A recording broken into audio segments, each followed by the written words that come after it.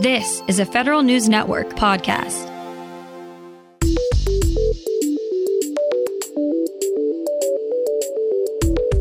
Coming up on today's Federal Newscast, a federal pay raise appears to be on the horizon, but remains up in the air.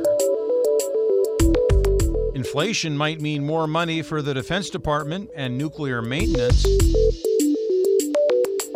And an $11 billion contract award survives a protest. These stories and more in today's Federal Newscast.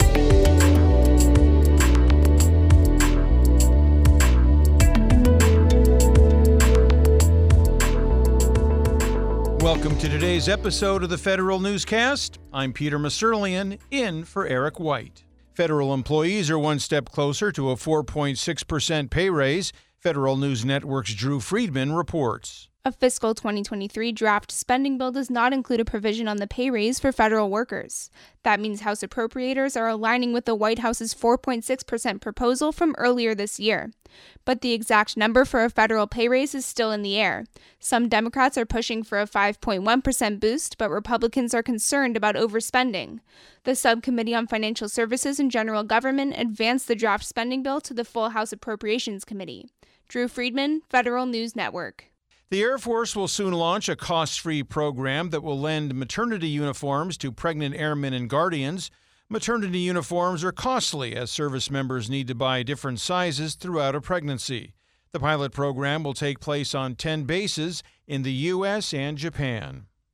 The first cohort of a new artificial intelligence research fellowship at the National Institutes of Health begins in September.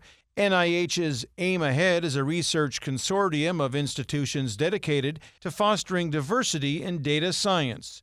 AIM Ahead's program will provide fellowships to early-stage researchers from communities typically underrepresented in AI and machine learning. Fellows will be given access to data, infrastructure, training, and mentorship. They will also receive financial support for research involving AI and health disparities.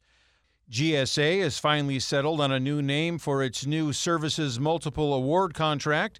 Federal News Network's Jason Miller has the details. First it was Big Mac, then it was the Services Mac. Now finally the General Services Administration is going with Oasis Plus as the new name for the follow-on contract to the popular Oasis Services contract vehicle.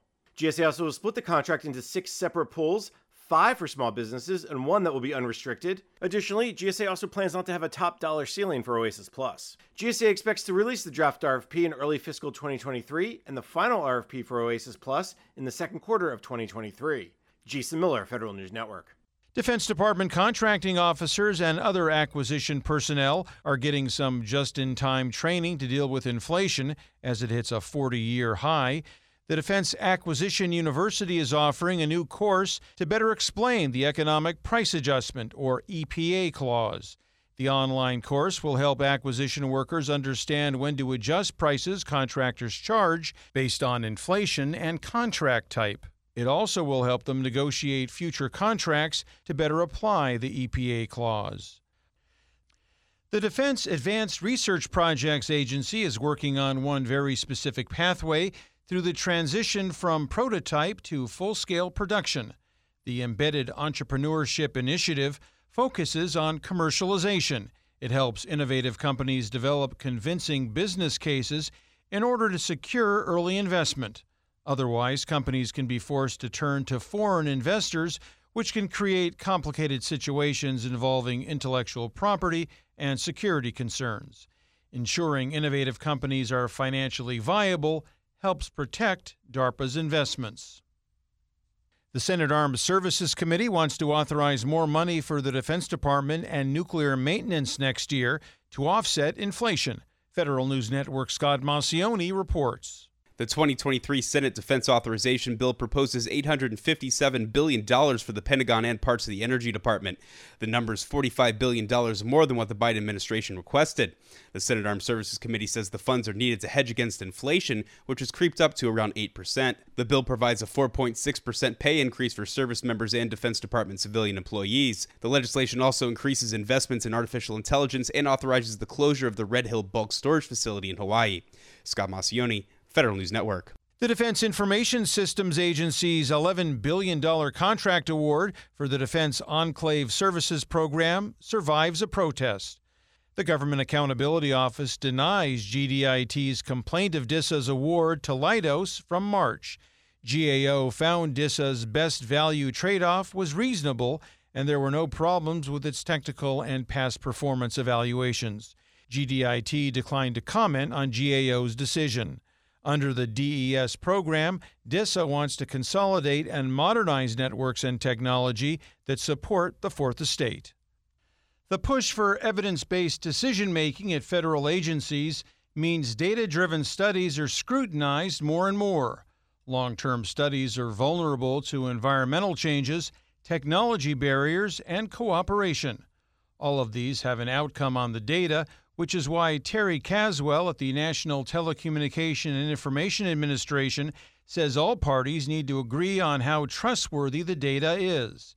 She also says she takes an iterative approach to sharing results with stakeholders earlier and not just waiting until the study is completed. The Technology Modernization Fund is making a big investment in better customer experience throughout government.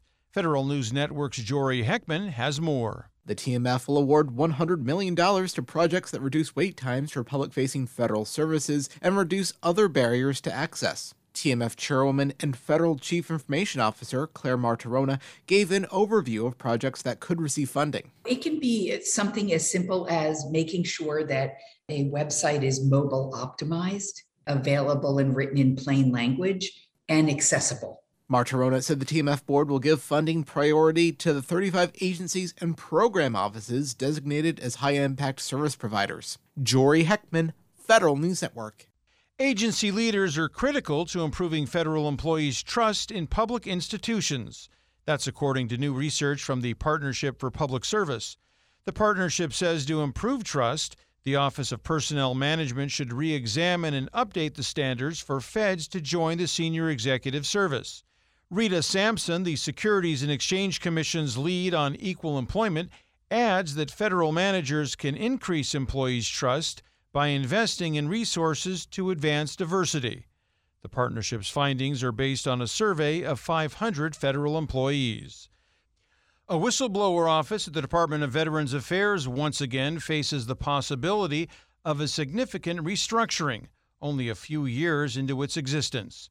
Members of the House Veterans Affairs Committee's Subcommittee on Oversight and Investigations are revisiting legislation that would eliminate the Office of Accountability and Whistleblower Protection's statutory authority to investigate whistleblower retaliation complaints.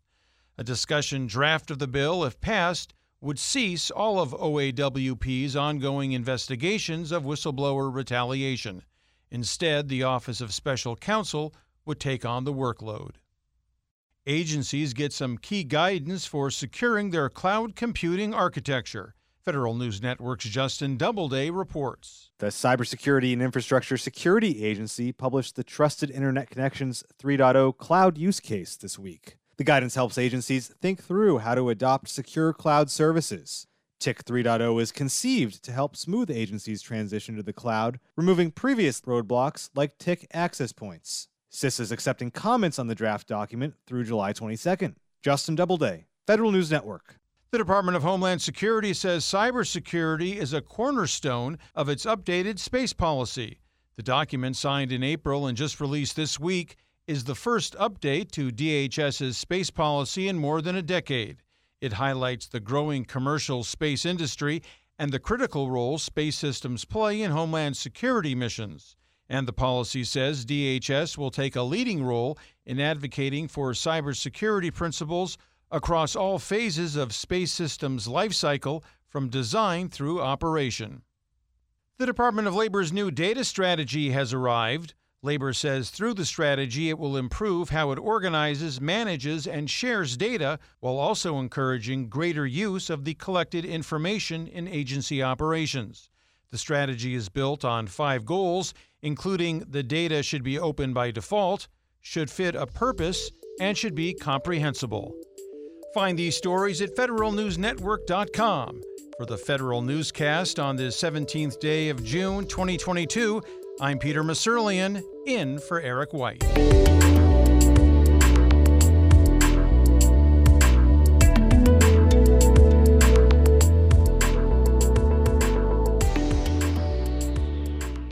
Reconnect with a carpool or vanpool. Even if you're commuting just a few days a week, Commuter Connections can match you with others that live and work near or at the same place as you. Prefer taking the bus or train? There's never been a better time to reconnect with transit. Plus, you have the added comfort of knowing Guaranteed Ride Home is there for any unexpected emergency for free. For more options, visit commuterconnections.org or call 1-800-745-RIDE. Some restrictions apply.